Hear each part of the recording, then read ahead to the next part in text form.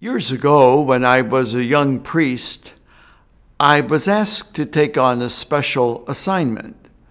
Facing what I regarded at the time as a big decision, I confided in a person whose judgment I trusted.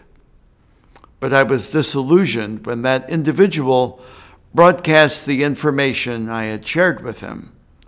I felt betrayed and I was angry, and sadly, it took me a long time to get over it.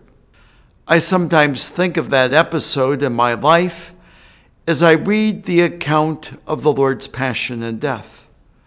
Both in yesterday's gospel and in today's gospel, the story is told of how Judas betrayed Jesus.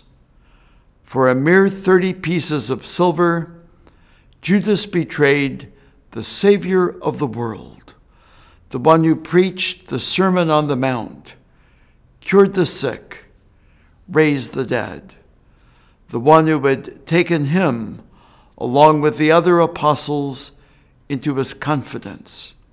As the gospel makes clear, Jesus knew that a plot against him was afoot. And while he tried to save Judas from himself, Jesus also understood that Judas' treachery would unleash that baptism of fire, his suffering and death, the sacrifice of love, for which he had come into the world. Yes, it took me a while to forgive my friend who betrayed me, but how often I have betrayed Jesus by my sins, by my indifference, by my focus on self.